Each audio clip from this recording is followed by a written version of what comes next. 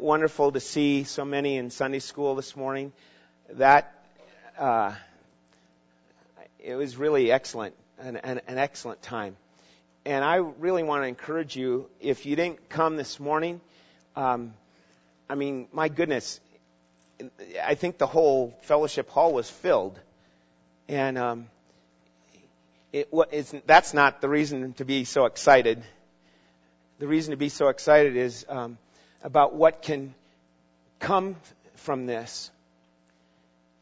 And folks, for you that have attended this morning in Sunday school, what can come from it really is to spread it into your homes, into your neighborhoods.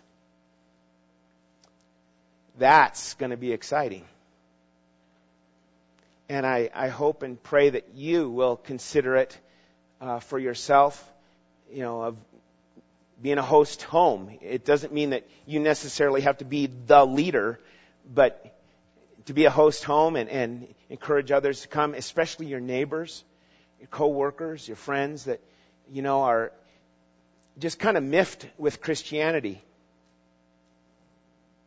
I think all of us know you can be attending church all your life and still be kind of miffed with Christianity. And we get confused.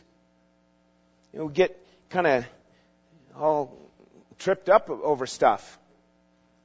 And this is a series that's going to help us. And we want to keep showing this series to Sunday school here for us so that we can then effectively take it into our neighborhoods here in Fallon.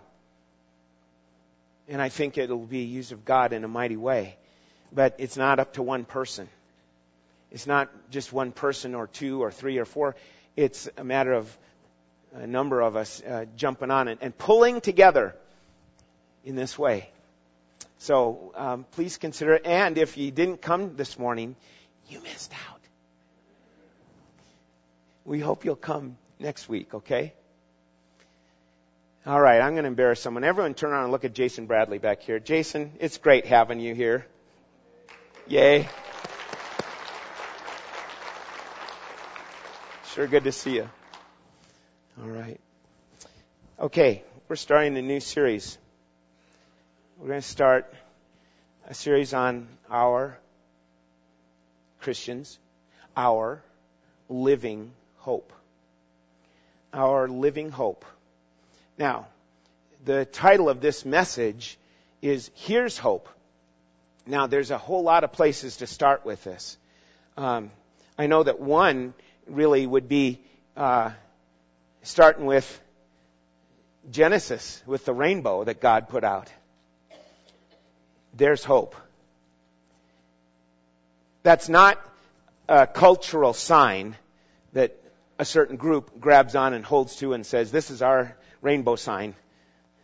This is God's sign for us to always, always, always remember what He said in Genesis. And it provides hope. So next time you see a rainbow, you remember, there's hope.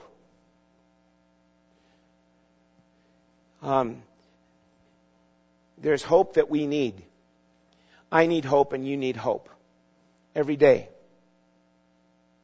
And I know that last year we had a number of little bundles of joy delivered to our congregation that provide great hope. Little babies, right? And we all have great hope. Hope is in our DNA, if you will, isn't it? You hope that this little baby will grow up and have a productive life or be strong and healthy or whatever. We have hope for that baby. It might be that it's an adopted baby. It might be an adopted child, whatever. We have hope for life. Okay? And we've got some babies still coming this year. Amen? Amen? Yeah. So, this morning, though, what we know happens is that hope kind of wanes. Hope kind of fades as we get older, doesn't it? Because we end up living in the pits. Have you been in the pit? Have you been in the pit? That's what we're going to talk about this morning. And I want you to turn in your Bible to Psalm 130. Psalm 130.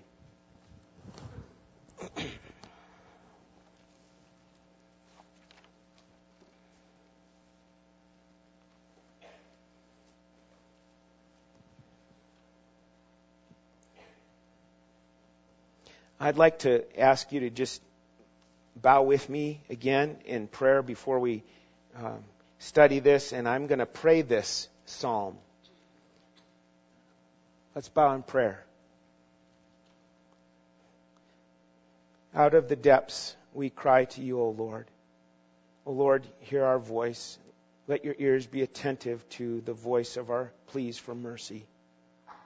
If you, O Lord, should mark iniquities, O Lord, who could stand? But with you there is forgiveness, that you may be feared. We wait for the Lord. Our soul waits, and in His word I hope. My soul waits for the Lord more than the watchman for the morning, more than the watchman for the morning. O Israel, hope in the Lord, for with the Lord there is steadfast love, and with Him is plentiful redemption. And He will redeem Israel from all his iniquities. Dear Lord, please have your way here in this time. Speak to our hearts, we pray in Jesus' name. Amen. Okay, so we're wanting to look at 4 points from this message about hope. But the problem is, as I mentioned, as we get older, as we walk longer on this earth, there's a tendency for us to allow the pits of life to kick in. And then along with that, hope ends up being redefined. Hope ends up becoming something that I'm dreaming up, that I concoct.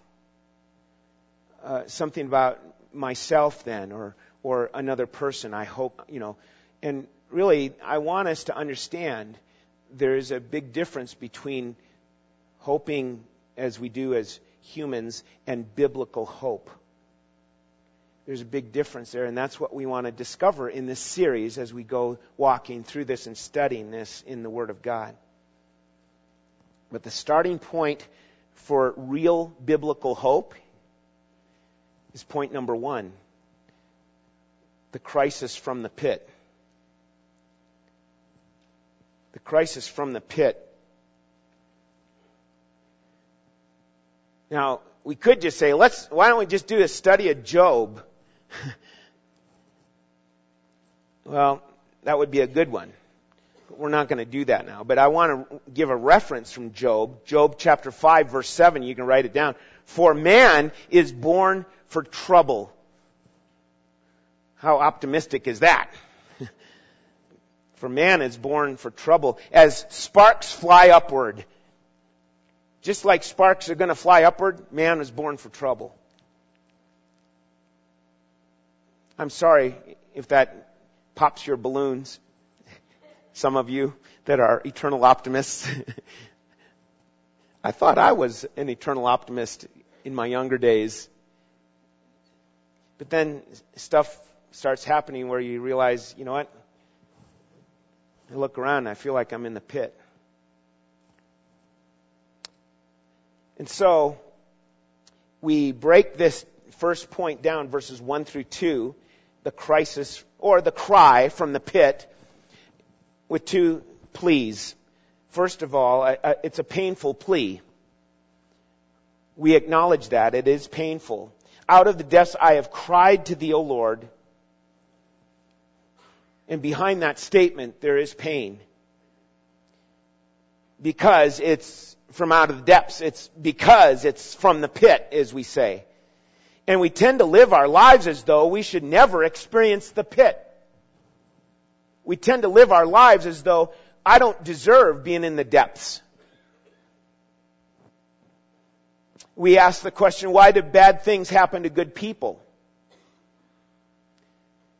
And that is a title of a book, and maybe even a couple of books that have been published and written. But I tell you what, that's the wrong question. That's the wrong question. Why do bad things happen to good people? Who in the world says we're good people? I say you're good. You say I'm good, hopefully. We say that to ourselves. We're good people. God doesn't say that. God doesn't say that. I'm sorry to pop the bubble again. What does God say? God says, all have sinned and fallen short of the glory of God. And it's all too much that our life is centered around you and I and this life and this world and this earth, and we don't have our eyes set on heavenly things. And so thus our standard and our measurement is more with each other. And so, yeah, you're good, I'm good.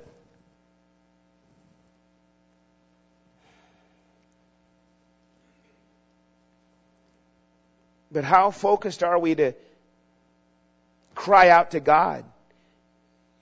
And typically Christians do that. We typically do. We're crying out to God because no one likes pain.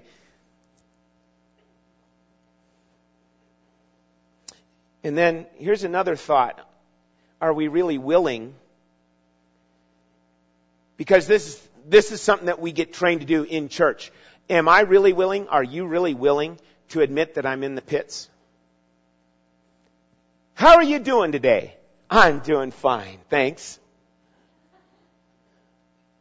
And we don't want to take the mask down, do we? We just want to just carry on. And I'm not one for a big kind of sob story kind of a time with each other. But it's something that we've got to stop and think about. Am I willing to admit to my close friends, and maybe to those I sense that I should open up to, am I willing to admit I'm in the pits? Am I going to admit that I'm continually dealing with the effects of my sin? It's not just when I came to know Christ, now I'm saved and I'm set. And I don't have to worry about it. That's what I thought, when I was first saved. It's like, hey, this is great. Not a worry in the world. And then God starts allowing things to happen to challenge me, to test you, to challenge you, to see how your faith is it genuine?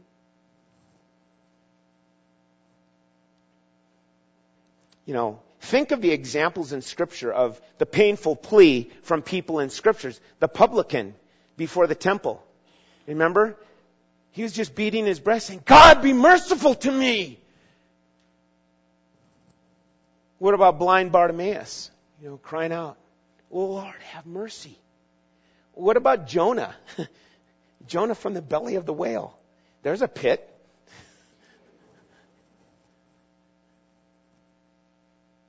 And Jonah cried out from the depths, oh God.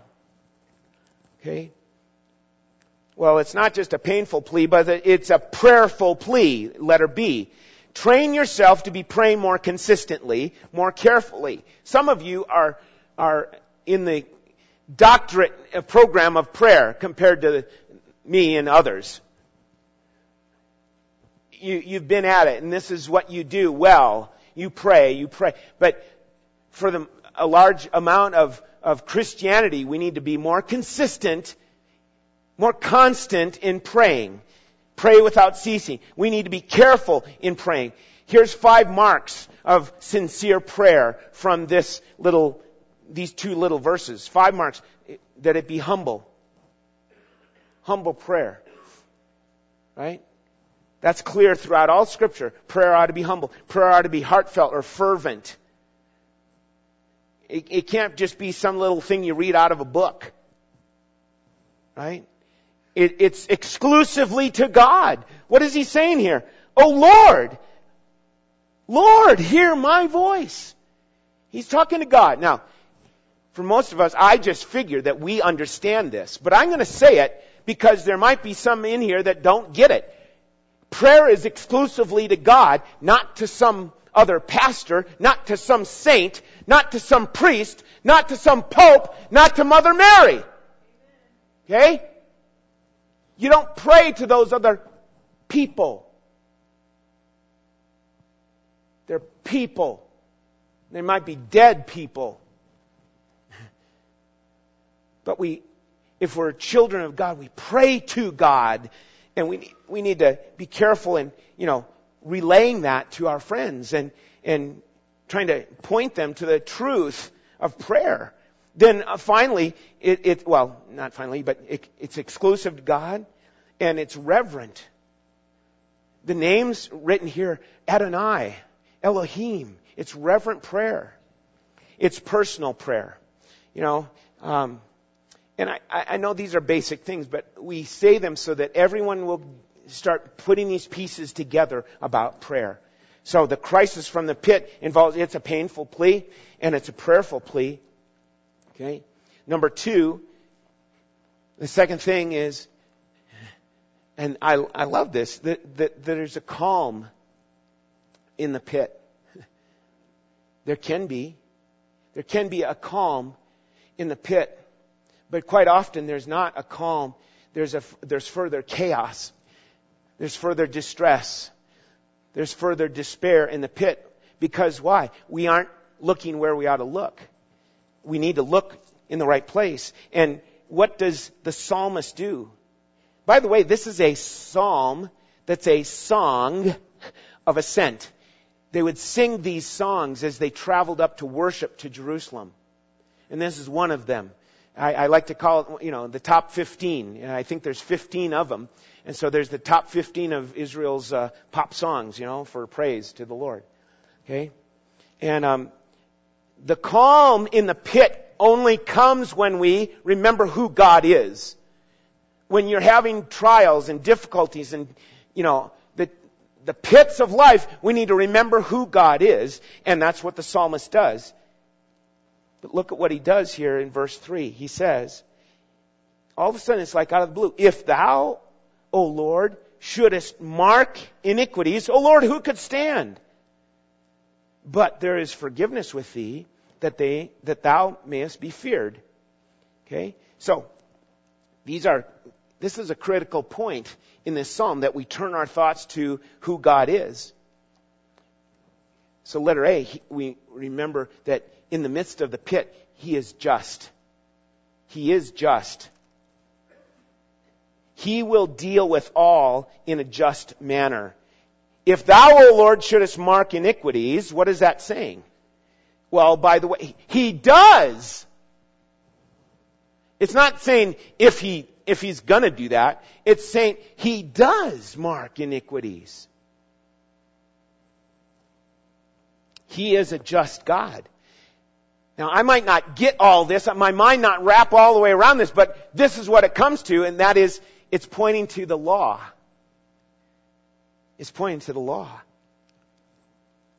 God does keep an account. There is divine judgment to face. And you know what? If you're a Christian, here's what's so beautiful about it. Jesus already stepped in and took the judgment for you. He's your Savior. He saved you from that, along with some other things. He saved you. He stepped in and He took the punishment. He took the judgment. But still, there's a sense of it that we need to walk through and go through this tunnel of judgment. And it's this. Where did you come to this place of conviction of sin in your life?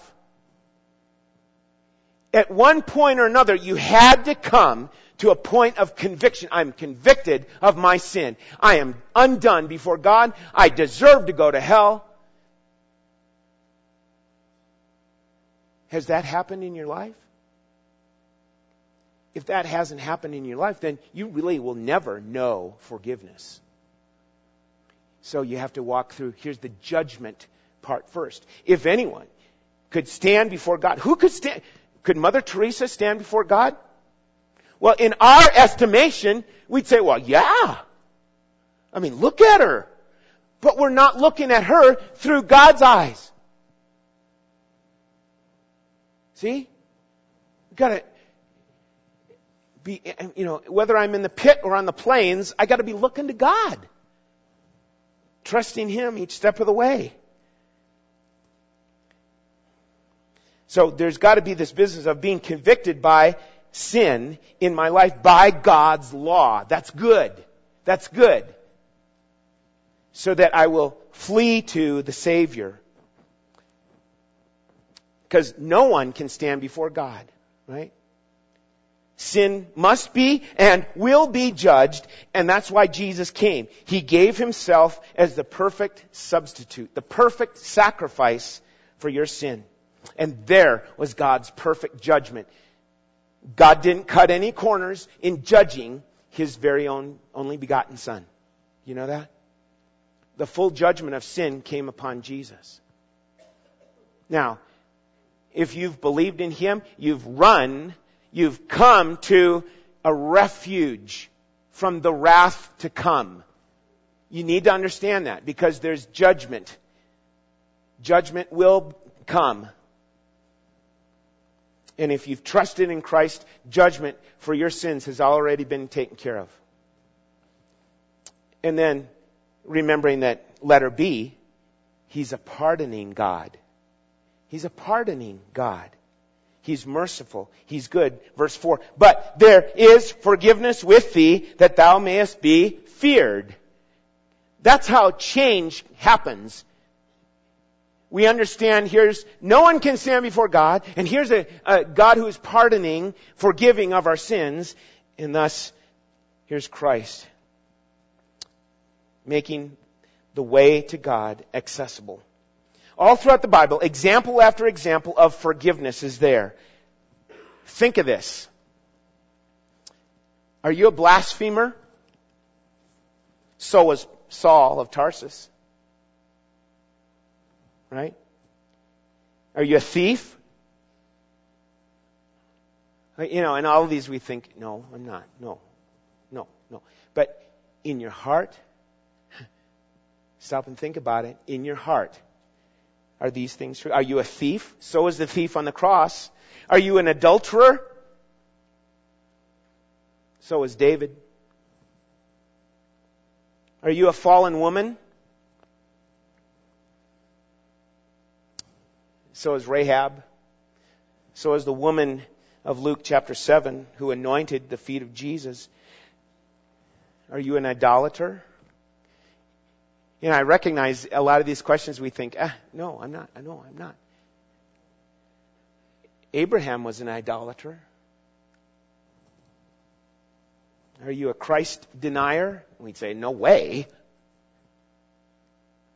Peter was. And a lot of times we sit back and think, there's ain't no way God's going to be able to forgive my sin.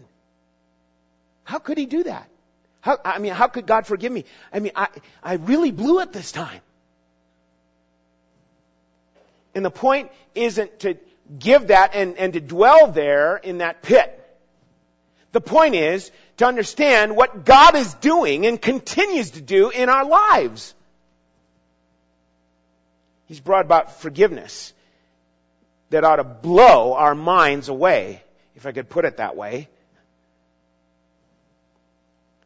Now, you combine these two, that God is a just God and He's a pardoning God, and that brings calm in the pit. No matter what's going on, that can bring calm to your life. And that He is our shepherd. And you combine these two, and I said it before, I want to say it again. You combine these two and realize that you will never really know forgiveness until you come to the place of, here's judgment that's happened in my life and upon my sin. Okay? Because a lot of people somehow do the little quantum leap over the judgment aspect to say, I'm forgiven. Because they want that. Of course we want that with a holy God. But have we allowed Him to judge our sin? The Bible talks about that you and I, like especially at communion time, you and I ought to be judging ourselves. And that, my friend, is motivation to stop judging others. We need to be careful about that, because that's a label over Christianity. Okay? So, now, look at look at verse 3 and 4. Many people in scholarship and study and being professors of the Bible or whatever, they look at this and they say, you know what? Verse 3 and 4 provide the nutshell for all of the Bible. Here's a summary of the story of the Bible. Who can stand before God? Nobody. And who alone is a forgiving God? He's a pardoning God. So in these two verses, we see that yes, sin is in its fatal, condemning condition against a holy God. And forgiveness with God was free, eternal, full, just, and merciful. And they said, here we see the Mount of Sinai in the law in verse 3. Mount Sinai, there it is, the law, condemning, showing God's pure, holy character. But what's verse 4? What kind of mountain is verse 4? If verse 3 is Mount Sinai, verse 4 is Mount Calvary. Mount Calvary, where sins are forgiven, where blood, the perfect blood of a Savior, was shed so that you might have your sins forgiven. Have you come to know Jesus Christ as Lord and Savior in your life? Do you know Him? And it's not necessarily just signing a paper or praying a prayer. You know, it's recognizing He is the Lord. Will you follow Him? Will you admit your sin? Will you turn to Him? So, we have the crisis from the pit, but then there's the calm of the pit. And number 3 in your outline, we keep reading in verses 5 and 6, and we will see the courage for the pit. The courage for the pit comes from the combination of His Word and waiting.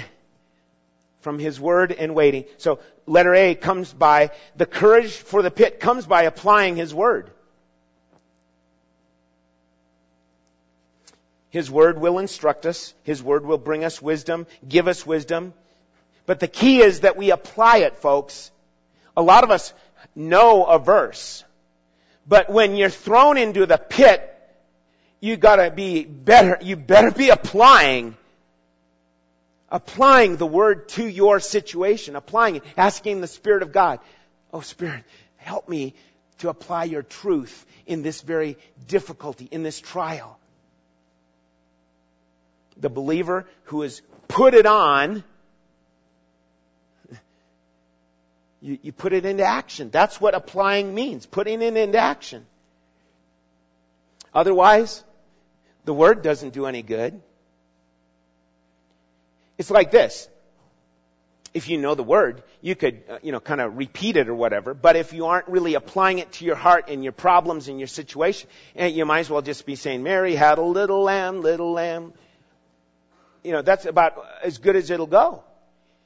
But see, when you apply the truth of God to the very problem, gee, I'm being anxious about this situation.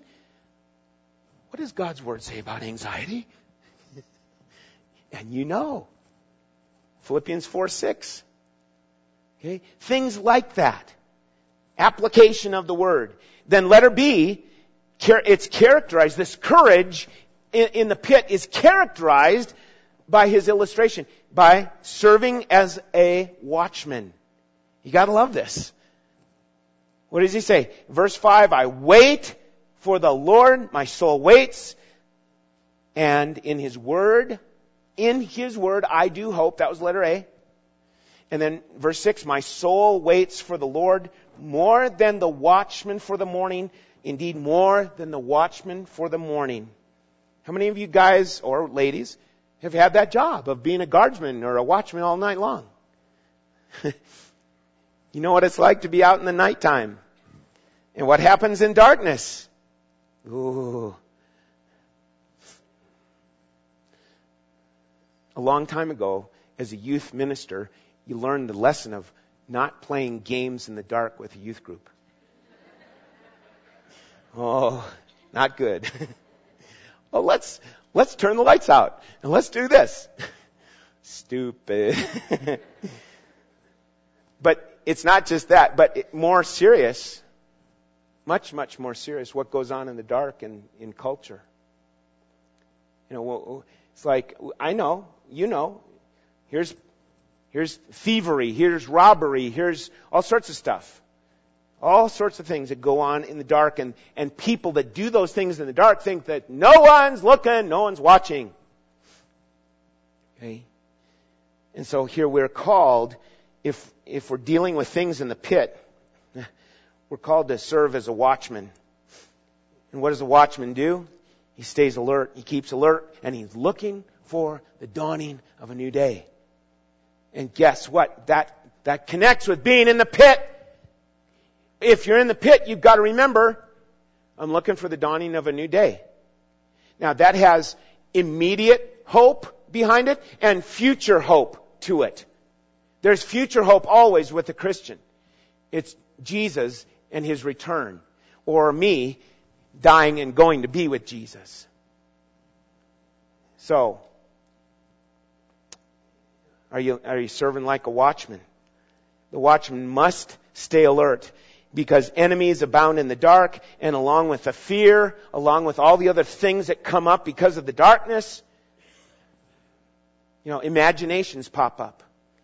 And Scripture says in 2 Corinthians 10, just mark it down, 2 Corinthians 10, 3-5, for though we walk in the flesh, we do not war according to the flesh, for the weapons of our warfare are not of the flesh, but divinely powerful for the destruction of fortresses.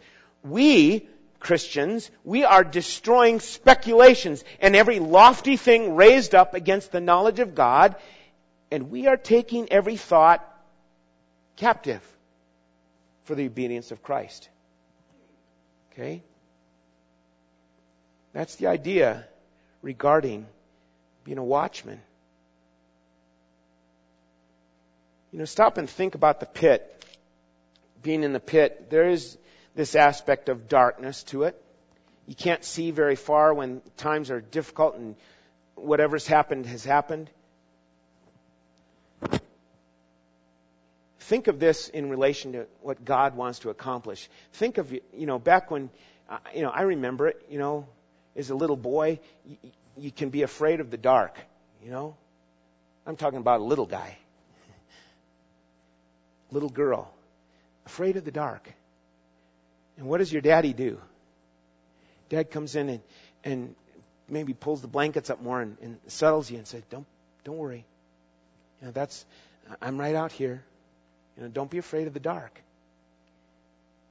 And our Father, if you're a Christian, that's what our Father longs to do, so that fear would not take over in our hearts and lives. And He's really good at that. Amen? John 16 verse 33 says, in the world, Jesus says this, you know it, in the world you have tribulation, but be of good cheer, for I have overcome the world. Okay? So there's courage. And there's times where you need that courage. There's things that happen to us to try and designed to trip us up, to cause us to turn from the Lord, and it's a test. And we need to remember, God's saying to you, my child, have courage. Don't be afraid. Apply the Word of God. That's the gem in it. And you watch. You be watching. You be alert, because there's other stuff that's going to come. Just after this one's done doesn't mean that more's not going to come. You got to be on the alert. So, we recognize the crisis that's in the pit. We recognize the calm that we can have because we connect with who God is And then thirdly, is the courage for the pit. Here's the Word of God being applied, and here's serving as a watchman, waiting, hoping. And number 4, finally we come to the confidence in the pit. The confidence. Look at verse 7 and 8. Now this, in the psalm, now the psalmist or the singers kind of call everyone. It's an encouragement for all the people of Israel that are journeying up to Jerusalem. Everyone, come on, everyone sing. Right? O Israel, hope in the Lord. For with the Lord there is loving kindness, and with Him is abundant redemption, and He will redeem Israel from all his iniquities. He finishes this psalm with the repetition of encouragement. And so letter A, His love gives motivation. His love gives motivation. Hope in the Lord, for there is loving kindness. You say to yourself that over and over and over again, and guess what you'll start doing? You'll start realizing that is the way it is, because God is there. And with the Lord, there is loving kindness. And we have come to the place where I'm really familiar with that. You are really familiar with it. Oh yeah, God loves me. And we kind of say it, like, oh yeah, God loves me. And I say it too. And it's like it doesn't have real solid meaning to it anymore because we've been so familiar with it. If it had true significance in my life, there ought to be an effect coming forth that I am loved.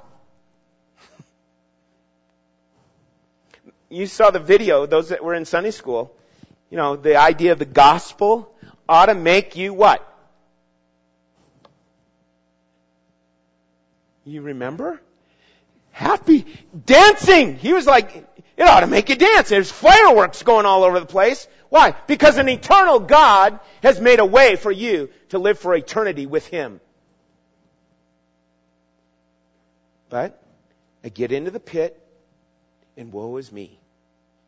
Because isn't life all about me? And why isn't God doing something here with me? How come? What's the deal? Come on, God. Get your act together. You might not say it just that way, but some of the thoughts that we have come that way. I'd like you to think of this subpoint. His love gives motivation. Would you stop and think of who was most recently? I don't know, but there's plenty of examples. An engaged couple. An engaged couple. And they're like, what? Why are they saying, what? Because all they can think about is the one they're engaged to. All they can think about is, I'm in love.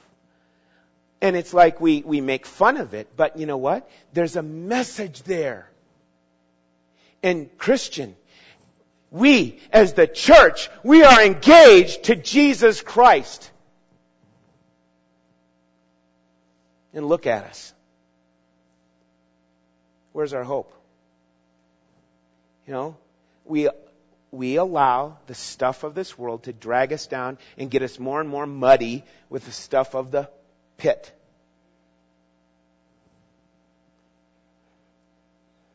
An engaged couple, it's their love, it's their thoughts, it's their looks to each other, their smiles to each other. But all too often, we keep looking at one another in the pit. We can call them pit dwellers. Are you a pit dweller? Say yes. Yeah, you can say yes. But what kind of pit dweller are you? Stop and think about it. Letter B. I can have confidence in the pit because His work gives meaning. His work. What's His work? It's mentioned in the last verse. He will redeem Israel from all his iniquities. There's God's work. Now, good church-going people want to take over the work that God has done. And they want to start bringing about the redemption of themselves by good works. That's wrong. God does the work of redemption. God does the work of salvation. You yield. You and I must yield to that and allow it to start happening and respond to Him. Trust Him. Okay? And notice in the end of verse 7, there is abundant redemption. So God is continuing His what? His work of redemption. He's continuing it because He's got an abundance of it. He wants to save people. How about that? And that is good news. The catch is that He wants to use me as His instrument. But if I'm in the pit, what's it going to look like? Now, being in the pit, that's a reality. That's okay to be in the pit because God really allows it to happen. God allows that. But it's how we are responding in the pit. And so, mark down Psalm 42 as another reference. Psalm 42. Why are you in despair? In verse 11, why are you in despair, O my soul? And why have you become disturbed in me? Hope in God. Hope in God. For I shall yet praise Him. He's the help of my countenance and my God. Okay? This gives me hope. Does that mean I'm still, I'm all bubbly every day? No. I used to think that, seriously. I used to think it was a matter, I had to be happy. And then I realized, you know what? It's good that you're in the pit. If you're looking to where God wants you to look. Let me tell you this. Every pit in this life, every difficulty, every trial, every pit in this life has a bottom. Stop and think this through with me. Every difficulty, every pit, every trial, every difficulty has a bottom. And in the world that God's put us in, and the universe that He's made, when we look up, it's boundless. It is boundless. There is no limit to the skies and the heavens and His glory. Asking God to help us to keep looking to Jesus in the midst of the difficulty of our life, in the midst of the dungeon. Stop and think of the pits in the Scriptures. Maybe at home with your children, you can come up with a correlation list, so to speak, of what are the pits of life. Daniel was in a pit called the lion's den. His 3 friends were in a pit called the fiery pit. Jonah was in the pit of the whale, the belly of the whale. It goes on. There's a number of things. Do that with your children. And parents, do this. Read Psalm 139 with your children. Keep reading it. Learn it with your children. Learn it for yourselves. Psalm 139. Where can I go from thy Spirit? Where? God, you are there. Okay? Now, let's wrap it up. It's time to wrap this together. And we are not finished because we'll keep going in the weeks ahead with this idea of our living hope. And you cannot say it's our living hope unless you know the Savior who gives the hope, who is the hope. And so we again call out to you, trust in the Lord Jesus Christ. Put your faith in Jesus. Repent of sin and call out to Him to save you. The psalmist, listen to it, very important. The psalmist did not exhort us to just try harder with suffering. He didn't exhort us to just explain it away. And we've had well-meaning people try and say things like that into our lives. Well, do you understand why God's done this to you? And they're trying to explain something like that. And, you just understand. The psalmist doesn't do that. This is with what God's trying to do and develop and refine you and bring you into more and more an image of His Son, into conformity with His Son. Now, here's where we see this beautiful gem. He doesn't say, try and explain it away. He says, understand that in the depths, God is there. God is there with you in your trial, in your difficulty. In the pits, there is no out of bounds with God. Okay? There's no out of bounds with God. It doesn't matter so much what kind of pit we experience, what kind of difficulty, because every pit has its bottom. With God, it's just endless potential here of what He'll do through this difficulty. Okay? So the idea is that we would learn how to function in grace in what He's provided. It's through His grace that we have hope.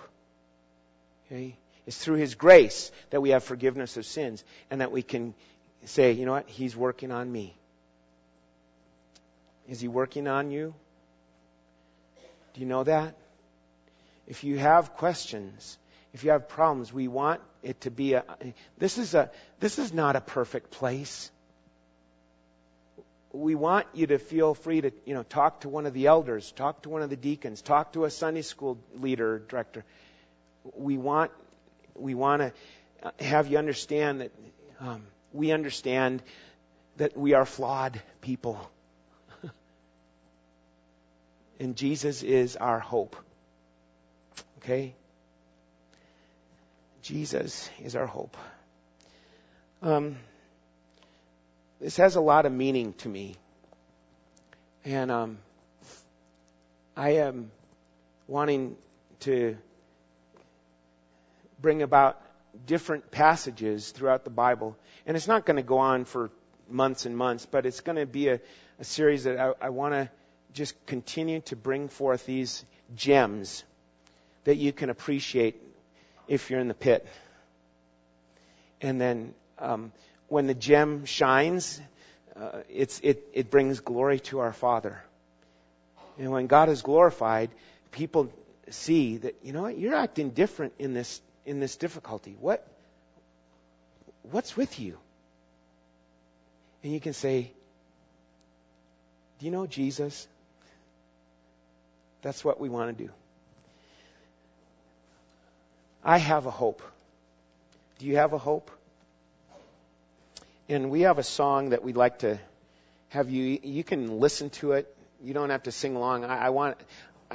You just have to deal with me, okay? I like to sing, okay?